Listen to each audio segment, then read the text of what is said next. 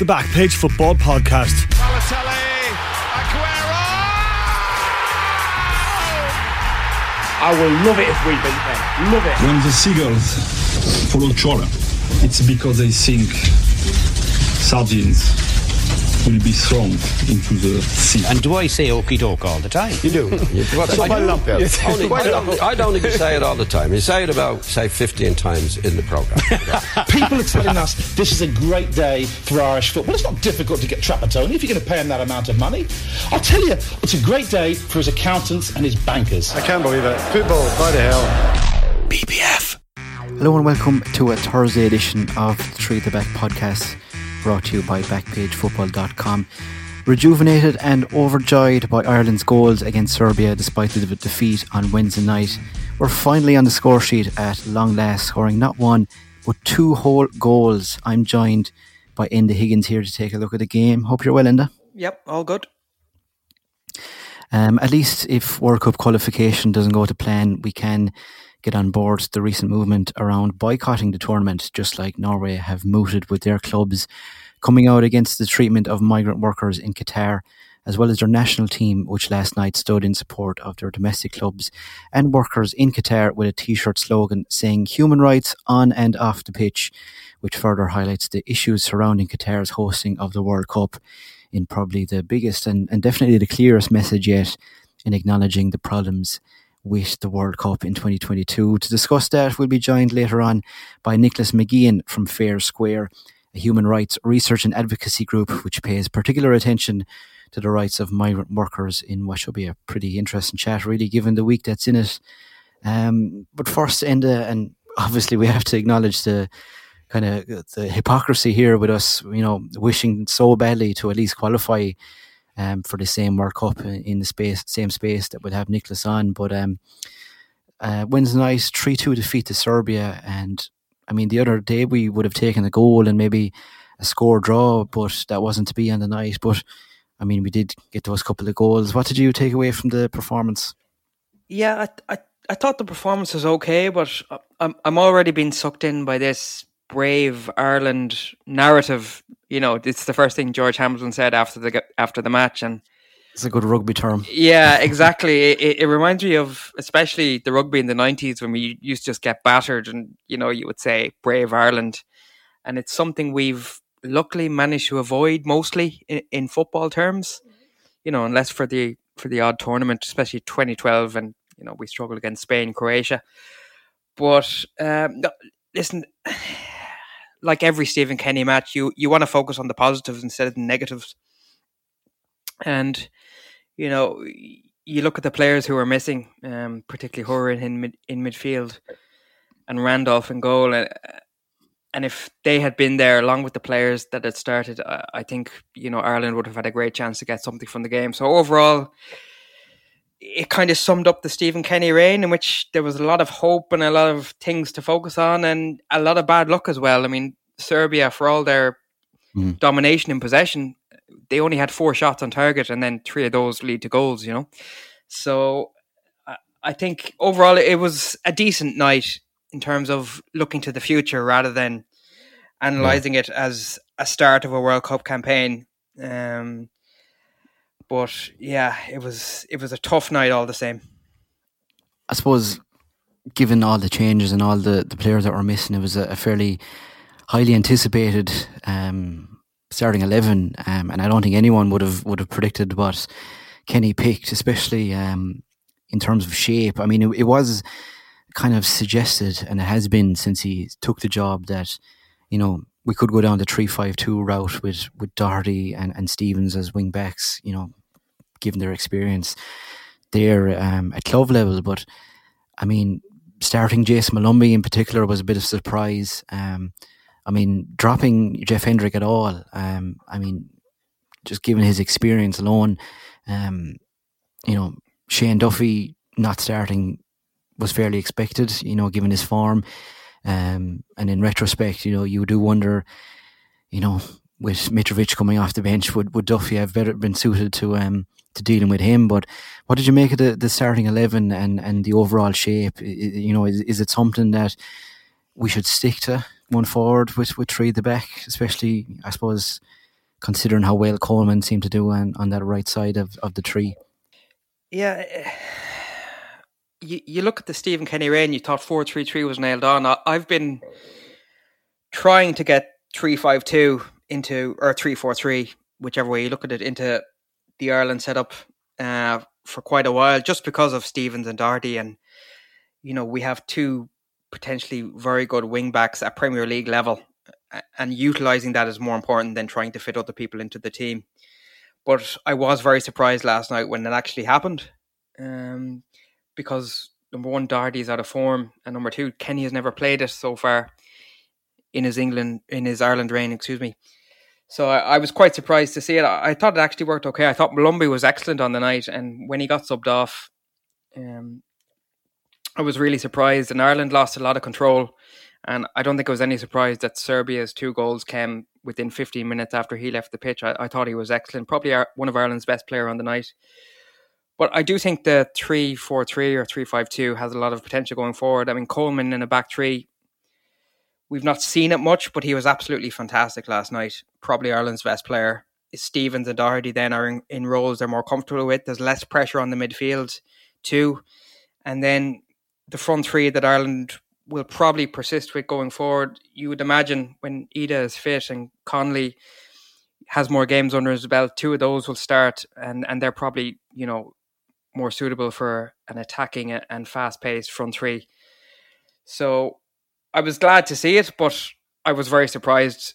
And as soon as he took off Malumbi, I felt we lost a lot of control in the game. Hendrick started the season well at Newcastle, but hasn't really featured too much lately. So to see him come on from Malumbi, they're 2 very different type of players. I'd almost prefer Hendrick in the number 10 position rather than being one of the 2 sitting midfielders. And it didn't really work for Ireland in the end. And then he ended up taking off Brown. We were chasing the game as well, which I didn't really agree with. I thought Malumbi and Brown did an excellent job in the middle of the field. So I think there's a lot to work with going forward. I'd love to see that formation going forward overall, because I think it probably plays to Ireland's strengths a lot better than their weaknesses. I think 4-3-3 only really works when you have, 2 quality sitting sixes and then a number 10 to create, which we don't really have unless you bring in Robbie Brady. And even then he's not playing much for Burnley at the moment. So being able to utilise the players who are playing week in, week out in the Premier League or in the Championship would be a far more favourable exercise for Kenny. And it'll be interesting to see if he sticks with it in the next 2 games. I think one good thing that came out of the performance and how they lined up is we're probably a few steps closer to seeing Kenny's strongest 11, or even his kind of more predictable 11. Like you mentioned Malumbi there, I actually thought Josh Cullen was the best of the 3 in the terms of the role that he was set out to do, and he broke up play nicely. And barring that, the letting Tadic away for the second goal, or for the third goal rather, I thought he did really well. And I think I'd be happy to see him start from now on in that 6th role. Even, James McCarthy was kind of spoken about as the guy that's going to come in and make that position his own. But I think I'd like to see Cullen there going forward. And I think obviously if Howrahan was available, you'd wonder, would he have started in favour of Brown? But I thought Brown was excellent, and I thought, he kind of showed, a bit of a leadership. I think he's obviously captain at Preston. I think he showed enough for me that he'd probably be a happy enough nail-on starter going forward as well. I don't think he did anything badly enough where, I'd be disappointed to see him go out. So I think that's a good sign that we're a little bit closer to seeing certainly kind of a midfield 3 that we could settle on. And just to mention Darragh O'Shea in the back as well, I thought he was very good as well. And I was sickened for him when the first goal, and he just kind of got turned a little bit too easily. But I think for me, he probably showed enough that, he is good enough to start, especially if John Egan came back, start in alongside him.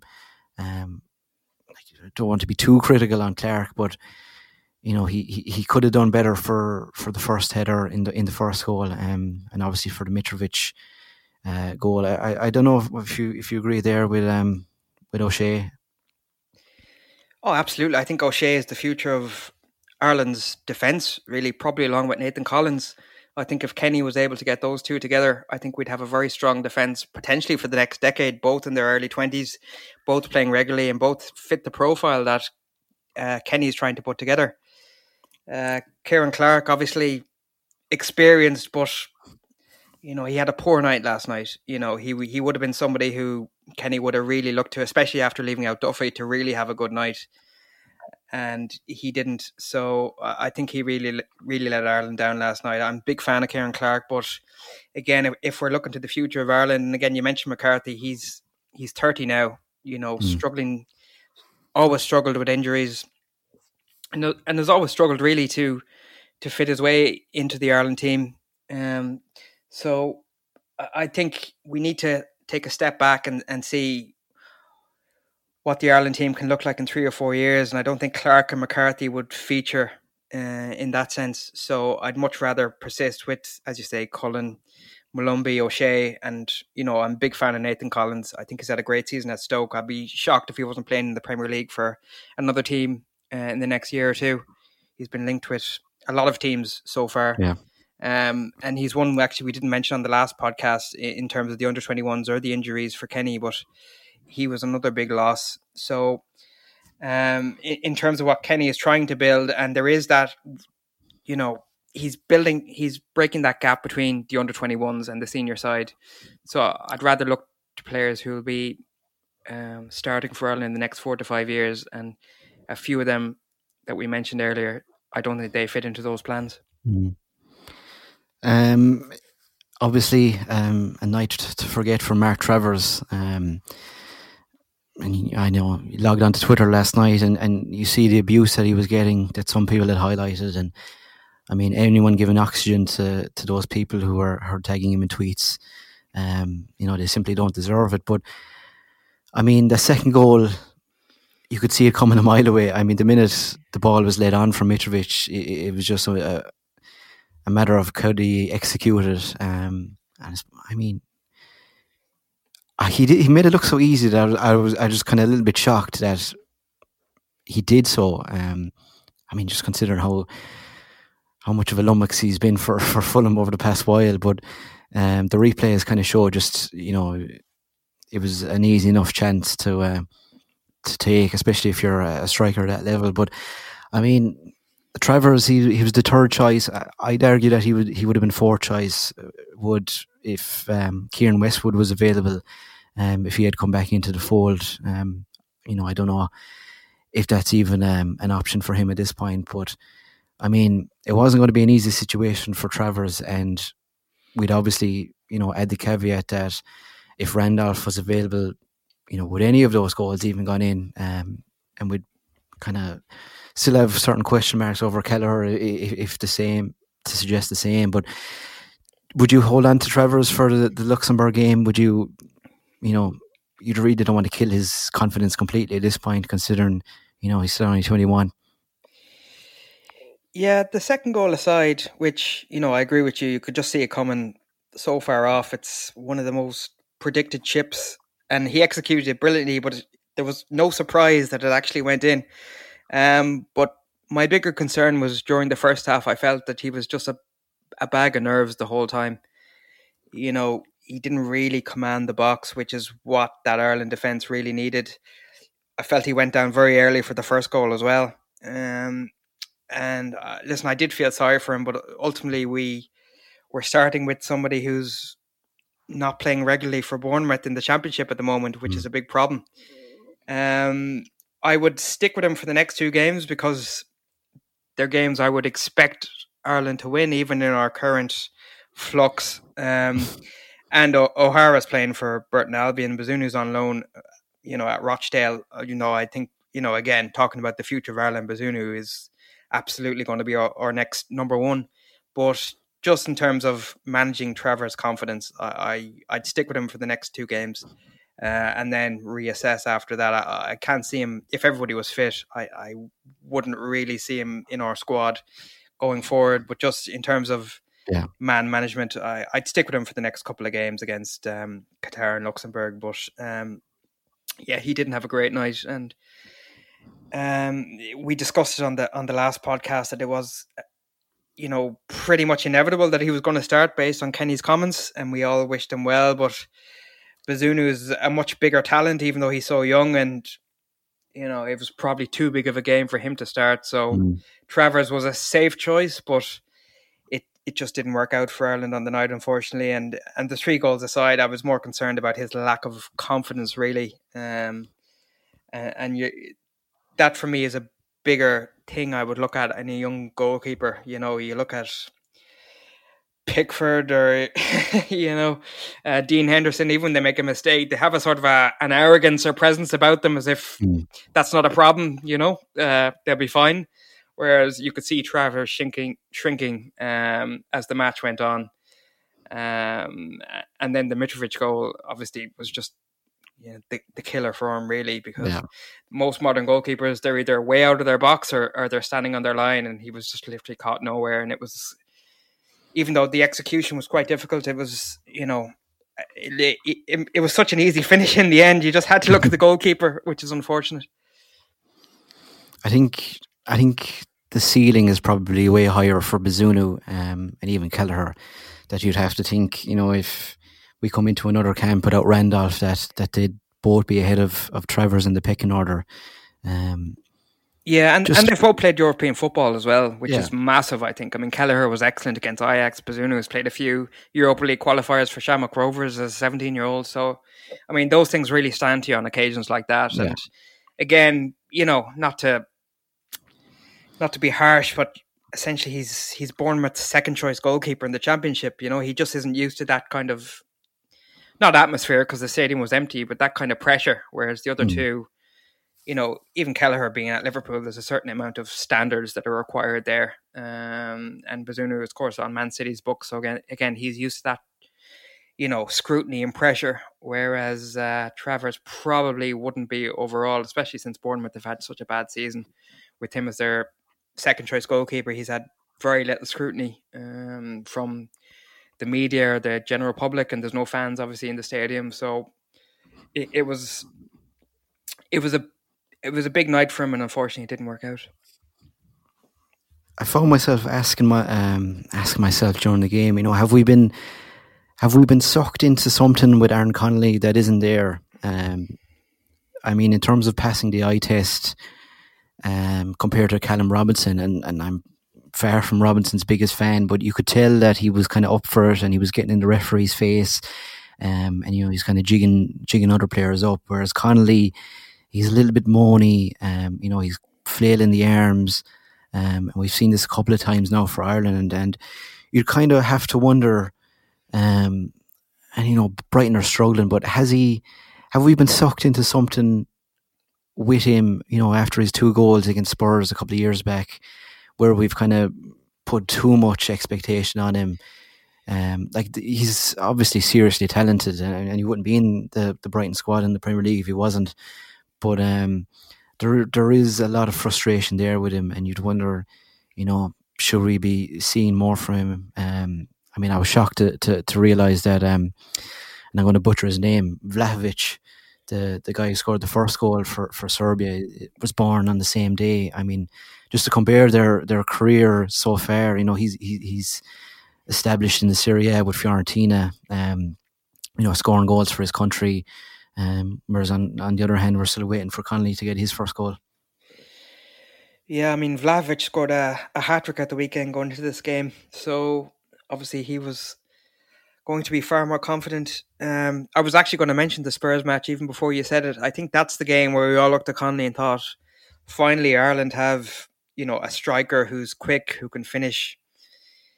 He carries himself very well, but I feel like he's one of these modern day footballers who is sucked into being this wide forward because he has a bit of pace and, could potentially finish. But ultimately that leads to a lot of inconsistency because you don't make the runs of a number 9. You don't necessarily track back because you're not playing as a winger in a 4-4-2. So you're almost caught in no man's land if you're not scoring consistently. And we've seen wide forwards being expected now to put up the numbers of a striker, and Connolly is nowhere near posting those numbers. So I would slightly agree. I was actually surprised he started. I felt from Kenny's comments that he definitely wouldn't start. Yeah. And there was a moment early on where he didn't make a run and somebody played a pass, and you just felt it's not going to happen for Connolly tonight. He was very, very quiet on the night, and he would have been the one, we would have looked to really cause Serbia problems in behind it, and it just didn't happen. And I think Shane Long coming on and actually causing that amount of trouble showed really what Connolly should have been doing on the night. So, he's 21 years old. That's not that young in football terms, really. He has 5 league goals and 39 appearances for Brighton. He only scored 1 goal in 11 games for the under-21, so he's not prolific. So, I think Kenny has a bit of a problem there. And he's one of these who probably wouldn't be one of Stephen Kenny's favourites anyways. We know he favours Adam Ida going forward. So I think, he was another, like Travis, he had a bad night, which Ireland didn't really need. He would have been the one that we would have all looked to. And I say this as a Galway guy because he played for obviously Oranmore and Merview. That, I would love Aaron Connolly to be a success at international level. And listen, he probably will be. When he gets a more defined role, both at club level and international level. But I do think we're slightly caught up in the hype. And he probably just needs a run of games now in England. Whether Brighton send him out on loan or not, we'll see how their season goes at the end of the season. But he's not getting much minutes there at the moment again. And when he does, it's more of a winger or wide forward, and you would think that would suit him over time, but I don't think he fully knows how to play that role yet. He doesn't really understand the runs that need to be made, especially if we are going to play with Doherty and Stevens as the wing backs. You're basically playing in a front two, which is far different to playing in a 4-3-3. So there's a completely different sense of where you need to be on the pitch and being in tune with your wing backs. And I just think he didn't crack it last night. Mm. Even going off after 60 minutes with cramp. I mean, at 21 years of age, obviously he hasn't a huge amount of minutes under his belt, but probably again, didn't signal, too much positivity. And to be honest, I've never been so glad to see Shane Long coming off the bench. Because I think at that stage of the game, we needed someone to just get in behind and kind of stretch things, because, they were camped out in our box, and Connolly was offering so little in terms of kind of, stretching things beyond theirs. Connolly is he is quite stocky, he's not the picture of perfect fitness by any means, but listen, I don't mind stocky. It means you can carry yourself, but then when you go down with cramp after an hour, you have to be slightly concerned as a 21-year-old footballer. And again, he was shown up by Long, who's been around a very long time, but his energy, the runs he was making, obviously his contribution for the second goal, compare that to Connolly's contribution, it was night and day. So definitely food for thought there for Connolly. I think I tweeted during the game that on the bench there was 386 caps in total. Do you expect to see some of that more experienced contingent come on for Luxembourg, just to kind of not necessarily guarantee the points, but go out with some degree of safety and experience, or do you think it'll be more of the same? I mean, I was a bit surprised that Jason Knight didn't come on, so you'd imagine he'll play some part on Saturday. Yeah, I mean, perhaps, but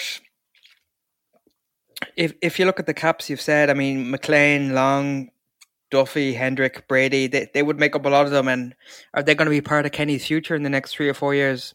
Assuming he's still in the job, which we all hope he is. Probably not. So I'd rather he stuck to what he was trying to do last night than bring in those. He might bring in a couple. But the problem is they're 2 easier games than we had last night. So say if he does bring in McLean, he does bring in Duffy, Hendrick, and we win comfortably against Luxembourg and Qatar, there'll be pressure on him then to stick with them when we face Portugal, for example. And I don't think they'll potentially match up well, even though Portugal had quite a bad night last night, needing an own goal to win, which was very surprising. We were expecting a bit of a hammering there. So I'd rather he, first of all, stick with the formation he chose last night, and then stick with at least 8 or 9 the players he picked last night, because I felt that as risky as the selection was, it felt like something that could work in the future as opposed to being perfect right now. And I think it kind of sent out a message to those on the bench that he's looking to the future, which is what he was brought in to do. And I think that's the key point. A lot of, and we had it in our Discord group, a lot of analysis about, he gets too much credit or whatever just because he plays young players. But that is important at international level, because we've struggled a long time now being too reliant on experienced players, and then when they fade out, we have nobody to replace them. And that's really why we're in the situation we are now. We don't transition very well as a national team, and other teams seem to be able to manage that better. We kind of just try and get the most out of players that we can, whether it's, obviously Robbie Keane, Duff, John O'Shea, Cunningham, Staunton, they all played into their mid to late 30s for Ireland. And then we didn't really have that kind of quality coming through. Whereas you can feel or sense right now that we do have a younger squad. Obviously there's a bit of experience there as well on the bench, but I'd rather he stick with what he put together last night. And listen, 3-2 away to Serbia. I know Serbia have struggled in their last few matches and they have a new manager, but if you look at their squad, it's an outrageous squad, really. These are some of the top players in Europe. Juventus tried to sign Milinkovic-Savic several times, but were quoted 100 million by the Lazio president. Mitrovic, Vlahovic, Ljajic was, at United at one point.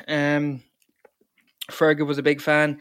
Milinkovic is one of the best centre-backs in Europe. Tadic is the best number 10 in Europe. So it was a really, really tough start for Kenny. And I think there was more positives to take away the negatives. And people think, Kenny gets a lot of, he avoids a lot of stick. And he probably does. But ultimately, we've had the Trapattoni's, the McCarthy's, the O'Neills of this world who've had a very conservative approach into how they want to play the football. And Kenny, he's experienced League of Ireland. He's experienced with the under-21s.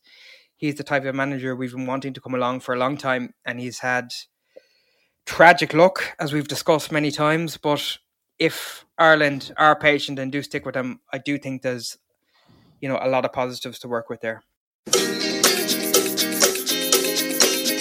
I'll tell you who wrote it. I can remember his name. Rob Little. He's the guy who ran away and left his wife for a young one.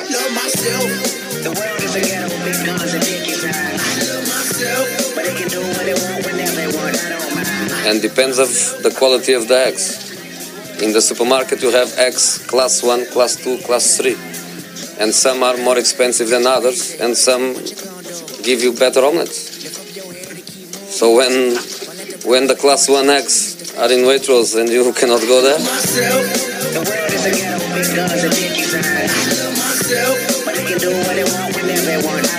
Real Madrid is no Barcelona, is off his small team, have many problems. I want my players play with balls. They wanna say it's a war outside and a bomb in the street and a gun in the hood and a mob of police.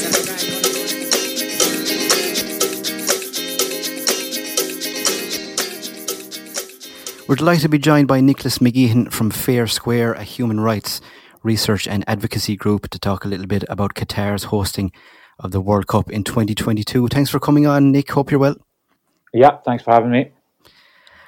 So anyone who's been, I suppose, unmindful of the Qatar situation may have only just come across the human rights issues around it with the Norway protest on Wednesday night against Gibraltar in their qualifier, where they wore T-shirts saying human rights on and off the pitch. And obviously Norway includes Erling Haaland, who's becoming an increasingly famous figure in football circles. Others might be aware of the Guardian report that came out last month, saying 6,500 migrant workers have died since Qatar were awarded the tournament. Nicholas, could you tell us a little bit about those numbers? I suppose since then there's been a little bit of pushback from certain areas in how exactly that figure is made up. But either way, it doesn't make for great reading. No, it's gotten a lot of attention. I guess that the number doesn't in and of itself tell you much, right? It's just a big number of people dying. It doesn't identify negligence. It doesn't tell you how those workers are dying. I mean, the first thing to say is it has to be set in the context of this is a deeply abusive and exploitative labour system. Any comparison with a system of slavery is not completely unreasonable. It doesn't mean that all workers in Qatar are slaves. Of course they're not. But it is a system that allows such appalling practices to take place. The 6,500 is a 10-year death toll. Again, the more shocking statistic within that story, I think, was buried halfway down it, which is that 69% of those deaths are unexplained. That's the real tragedy. That's where the real negligence lies here. Qatar doesn't investigate migrant worker deaths. So you've got a situation where 5,000 migrant worker families have essentially no information on how their loved ones died abroad. And I think that is what we need to focus on. And the reason that doesn't happen is because of negligence, because of a lack of concern, really, for the lives of the people who've made this World Cup possible. Again, just further information is you have to set that information in the context of what we know about the risk to workers' lives from heat. That isn't the only risk to their health and to their lives, but it is the one where we know, where there is a big body of scientific evidence that suggests that the heat is indeed killing workers, that there's big mortality spikes in the summer in the death rates. So it is, even though some people have probably cottoned on to or attached themselves to the wrong number or have a misconception about what's happening. All these workers are not dying on stadiums, for example. Stadium construction accounts for about 1 to 2% of the total construction in Qatar. But it is a serious problem, and I think it's entirely right that it has attracted a lot of concern. I suppose it's kind of hard to describe really the conditions that they are in, but I mean, when the World Cup was first announced that it would be in Qatar, a lot of the initial concern was about how we were actually going to see football played in such hot conditions, and obviously it ended up being moved to a winter competition. Like reading stuff you've written in the past, describing how 4,000 sheep have died in a shipping dock in Doha. It just illustrates just how hot it is there. And it must be pretty unbearable for workers to have to deal with that, especially when the initial concern that, footballers may struggle. It must be incredibly difficult for actual workers to be out in it. Yeah. I mean, that comparison. I found that incident just from doing research. There were a load of cattle essentially transported to Qatar, and 4,000 of them died just off of Doha. And there was a huge investigation into it as to how could you allow A, these animals to suffer like that, and B, for them to die, because obviously there's a commercial aspect to that as well. And what was interesting about it is that far more investigation went into that issue than had gone into the deaths of migrant workers in Qatar at the time. So that was why I sort of drew that, some would think, a fairly callous comparison, but I think it is worth drawing. When you spend time in a labour camp in Doha, this isn't just a Qatari problem. You go to Dubai, you go to Abu Dhabi, you go to Saudi Arabia, you see the same thing. When you spend time in a labour camp, and these are essentially shanty towns, which on first sight don't look habitable, but that's where the vast majority of the population of Qatar lives, because 80% of the population is migrants, and they live far from Doha, kept well away from the sort of the gleaming towers and the fancy clean highways. When you spend time in one of these places, I think you probably come away from that experience not so much wondering how many workers have died, but actually asking yourself how so many of them survived the experience. They're just public health disasters. You've got 10 workers sharing a room in bunk beds. Sometimes you'll have workers sleeping underneath the bottom bunk bed on the floor, or sharing toilet facilities and shower facilities. You could have 50 men sharing one toilet and a couple of showers. They all have to cook together.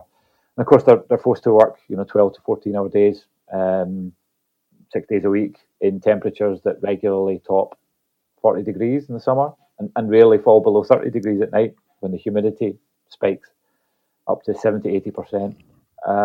So it's quite a horrendous situation, and that is the important context to this big number that the Guardian published. Again, we don't know enough about that number, but that's because the Qataris refused to release data on it. But again, if you spent time in these places or done any basic research on it, the death numbers take on a quite sinister and tragic tone. One thing about the report that kind of struck me was that there were families, say in India and South Asia, where a lot of these workers were coming from, had been reporting that, people within the family had died, but had left, perfectly healthy, mid-30s, mid-40s, and, were dropping dead for unknown causes. I mean, in terms of maintaining and monitoring, the death count, it seems to be very kind of callous in many ways, that, Qatar don't seem to care about what's happening. Yeah, it's absolutely that. It's callous. It's gross negligence on a grand scale. I mean, the data we do get, right? We get data from the workers on stadiums, the workers who die on stadiums. Now that accounts for about 1 to 2% of the total amount of construction in Qatar. But because it's such high profile, because there's such a spotlight on that, those projects, they do release some data. And you'll regularly see things like 26-year-old Bangladeshi died from natural causes. That's what you find out. Now, can you imagine being the family of that young man? And his body is returned from the most high-profile construction project in the world with natural causes on the death certificate, which isn't. I mean, that is not a cause of death. This is not an impoverished, underdeveloped country that doesn't have the resources to train its doctors properly, to certify deaths properly. On the contrary, it's one of the richest countries in the world that has all the resources available to it to do whatever it likes, and yet it cannot invest the time and the effort to certify deaths properly and to compensate workers properly, or to compensate workers' families properly.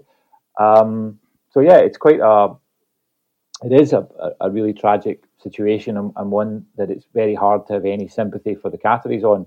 Again, I would say it's not just Qatar. It happens in Dubai, it happens in Abu Dhabi, it happens in Saudi, it happens in Kuwait, it happens in Bahrain, it happens in Oman.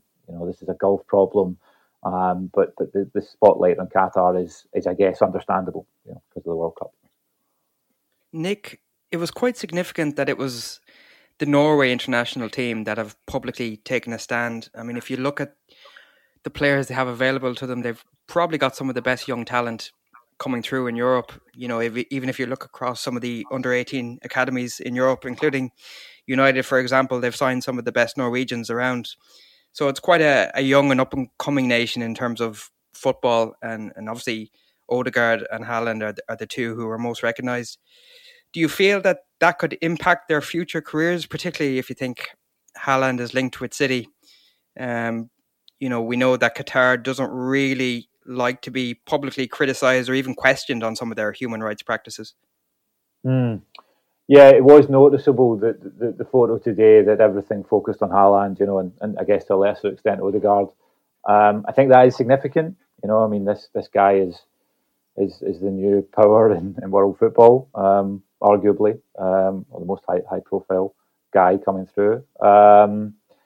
So that was significant. As to whether it will affect his future prospects, again, this is another really fascinating dimension of it. I mean, European club football is awash in Gulf money, and has become, and their rise to prominence, I think, will become even more pronounced because of the pandemic.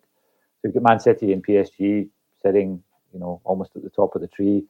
One is owned by UAE, Abu Dhabi, and one is owned by Qatar. Bayern Munich are the one who are challenging them, and they're sponsored by Qatar, and that's caused a lot of controversy in Germany with their ultras. So I don't think it will harm their careers. but I think there will be a concerted pushback from the Gulf states to call into question these calls, to undermine them, and to undermine those making them. People will be called racist. There will be a lot of whataboutery. What about this? What about that?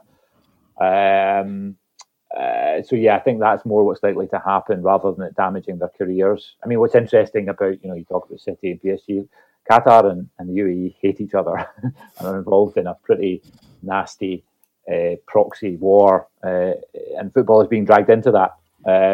So that might be something that you see and that people talk about, but I suspect it won't harm their careers.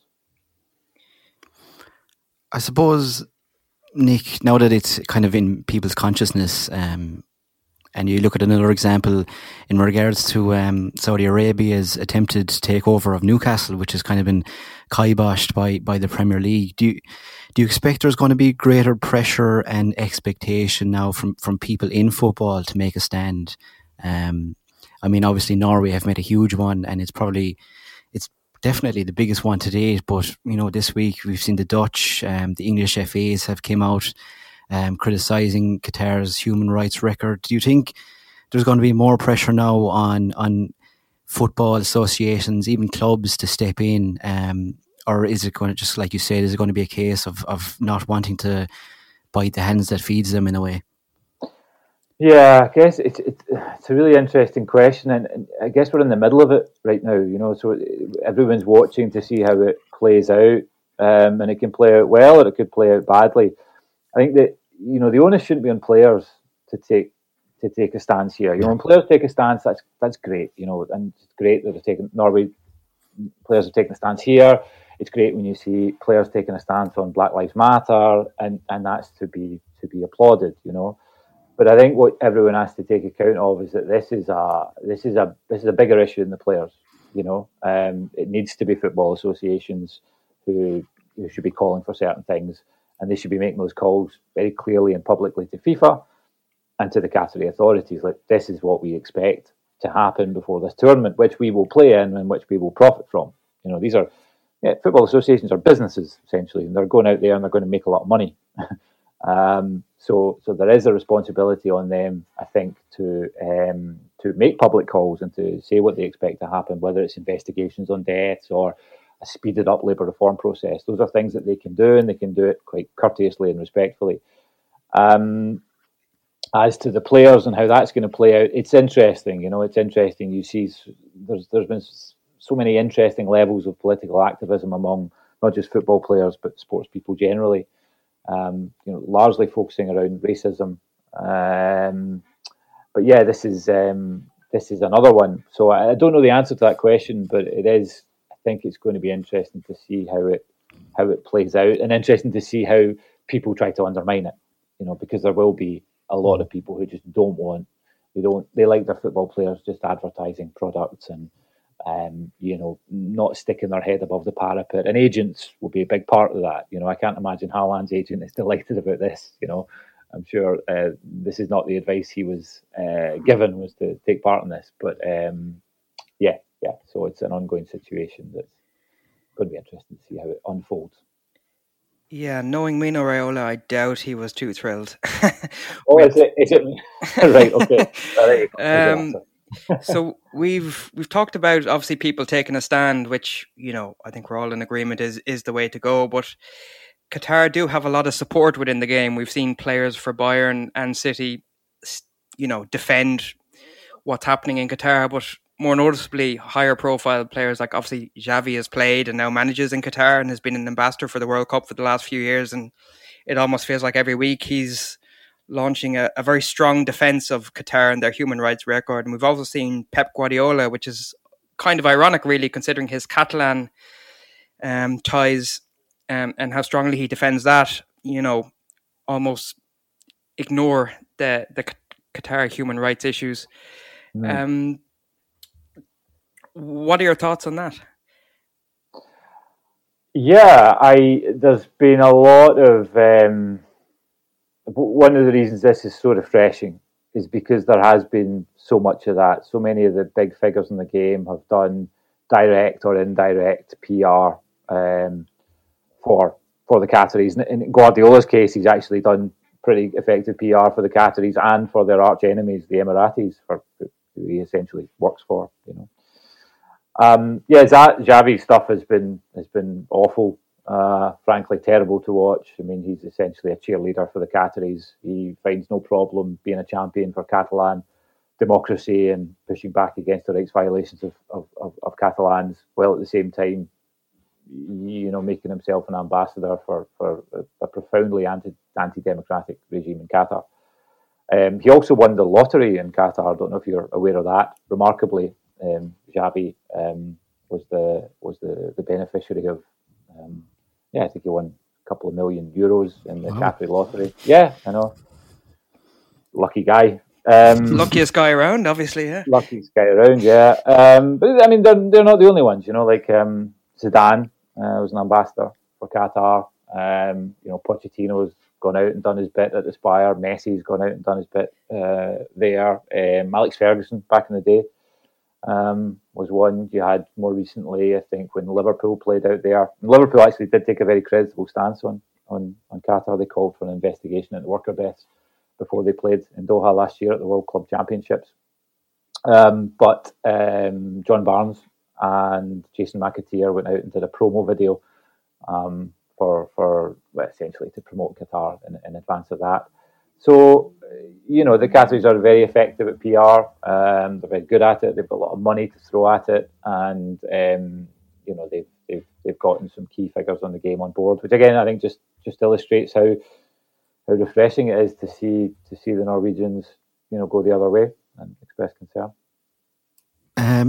Norway have threatened to boycott, and I'm sure as the months go on, the situation is going to be it's going to be under a pretty intense microscope from everyone, and the human rights situation is sure to become more conscious in people's minds. Do you anticipate any sort of boycott at all? If not from teams, then maybe parts of the media or broadcast coverage might be reluctant to celebrate such a tournament. Yeah, I mean, my hunch is no, but then again, I wouldn't have expected the Norway protest to go this far, to the point where there's going to be a vote on it in June. I mean, that could actually happen, so that's something I don't think anyone anticipated. And you never know how these things can catch on. It's really hard to predict who's going to follow a campaign like that, or whether it's whether it will just peter out. I doubt broadcasters. I don't expect will. Sponsors haven't really come under a lot of pressure. I think if sponsors weigh in, that's when things are probably getting very serious. But they've stayed pretty quiet about things. So I don't know. My hunch is not, but I think what boycotts do, or what proposals for boycotts do, and I think the Norwegians know this. I think there's quite some savvy people behind this. They know that just the mere mention of a boycott and the proposal of a boycott opens up a space to have a debate about stuff and to try and push things forward. So I think partly that's what they're trying to do. Obviously, we're a couple of years on now from the actual awarding of the tournament to Qatar, but how much blame, if you want to call it that, should lay at FIFA's door for allowing it to get this far? Awarding a tournament to a country that couldn't even host it in its normal timeline, having to move it to a winter tournament, and obviously a country that has such questionable human rights history. Yeah, I think FIFA deserve all the criticism they're getting on this one. I mean, leave aside how the tournament was awarded to Qatar. That's been addressed by people far more knowledgeable about that than me. But just to how could you not do your basic due diligence on this? How could you not go out to Qatar and look at it and ask them, well, how are you going to do this, and what steps are you going to take to protect the workers that you're going to bring in to do this? I mean, the population of Qatar was, I think, 1 million in 2010. It's gone up to 2.66 million. Sorry, 1.6 million up to 2.6 million. It's increased by 60%. since they won the right, and most of those are migrant workers. So they brought in hundreds of thousands of men to make that possible. Now, why did FIFA not ask for certain, not stipulate exactly what they wanted to happen, what they needed to happen, before awarding them the tournament? They just didn't. Every step of the way they've said it's not our problem. It's nothing to do with us. Yeah. We're only concerned about stadium construction. And then you tell them, you show them evidence of abuses on stadium construction, and they say, oh, well, that was just a few bad apples, and they're fixing that. So they are not, and never have been, on this issue, an organisation that has taken the issue seriously or demonstrated any interest in pushing things forward. I don't think the situation's improved under Infantino's rule post-corruption scandals. If anything, it's gotten worse. I mean, Infantino, he was basically flying around Africa very recently to try and, in relation to the African, the CAF, African Federation's votes, and he did that in a Qatar Airways private jet that was gifted to him. So, what can we expect from an organisation that has that relationship with this host? Yeah. Let's look at Qatar themselves for a moment, and obviously there's a lot of political things afoot here that we're not going to get to today. But I mean, they've invested a lot of money in PSG. They've, what's their end game in all of this? What are they hoping to achieve from, bringing such a huge spotlight to their country? I think the simple answer is the spotlight. They were never. Nobody knew much about Qatar until very recently. Everyone knew about Saudi Arabia, and everyone had sort of seen the rise of Dubai as a sort of city-state. And these were countries.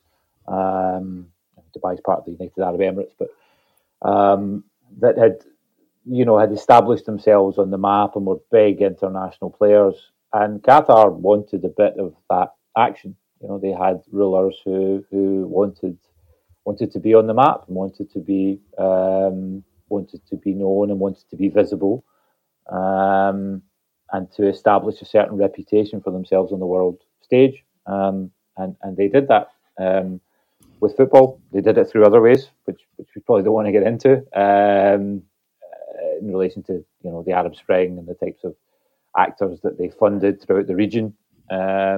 But football was definitely a big public relations, dimension of their public relations and their soft power policy, and it's been really successful for them. There's been a lot of blowback. There's a ton of this stuff is in the news right now, and it's getting a lot of criticism right now. But there are a lot of times when the criticism is only positive, when they're able to, present themselves as this fairly progressive state that's open for business and glitzy and somewhere that Western businesses should be comfortable. So yeah, the end game is, I think, visibility, power, money, all the usual things. I thought what was interesting, what you said earlier, is that there's actually rivalry developing with these Middle East groups in terms of how much visibility they get in Europe. Do you see that being a factor going forward as well? Yeah, it's been a huge factor up to now. I mean, the Emiratis, there was a huge Gulf crisis back in, which kicked off, I get my dates wrong, 2017, which effectively led to the Gulf states cutting off. Saudi Arabia and the United Arab Emirates basically went up against Qatar. There was talk of invasions, and there was a really heavy and serious attempt to undermine the Qataris and to not exactly conquer and take over Qatar, but to reduce them and to reduce their visibility and to reduce their power. And there's a lot of talk and a lot of serious people who you'll talk to about this who'll say that actually it was Qatar's World Cup bid that was a catalyst for that. There was such jealousy in Abu Dhabi and Riyadh about this that they decided that the Qataris had to be taken down a peg or two. So it's playing out. It's playing out in European football already. You saw the Newcastle takeover. Well, why didn't that go through? Because the Qataris objected to the fact that the Saudis were pirating their TV station and effectively stealing the Premier League's money. So that's an area where it's already played out, and I think it's been playing out in the Qatar World Cup issue for a very long time in ways that it's probably we don't want to get into today, but it is a factor, and I think it will be a factor going forward. Yeah. And I see reports today that Formula One have been asked to hold an inquiry into alleged human rights abuses in Bahrain. So another player in the sports washing game there. Yeah, the Bahrainis probably were doing it before the term was invented. I'm not sure they got into it in such a strategic manner as Abu Dhabi or Qatar. I think perhaps they really liked Formula One racing, but since they've taken that on, yeah, it's been central to their attempts to deflect attention from what's been going on there, which is pretty horrendous since 2012 and before that actually. So yeah, the Gulf states are, they invest heavily in sport because they know it's a really good way to reach audiences that they want to reach and to normalise their reputation and to present themselves as something they are not. Sports washing is a funny term, everyone thinks it's about completely removing any attention whatsoever from the bad stuff. It's not that. It's about they understand that they're putting themselves in the spotlight. And they understand that comes with certain disadvantages, but it's the advantages that come with putting yourself in the spotlight, the ability to present yourselves as liberal and tolerant and progressive. And that news, if you fund it well enough, can reach far more people, bigger audiences, than the smaller audiences who are concerned about the nasty stuff. So it's a cost-benefit thing for them. Something to be mindful, I suppose, when for ourselves when Ireland line out against Qatar next week. Yeah. And something I'm sure we haven't heard the last of. With just over a year to go before the World Cup. Nick, thanks very much for coming on this evening. No worries. Thanks for having me. It's good to be on.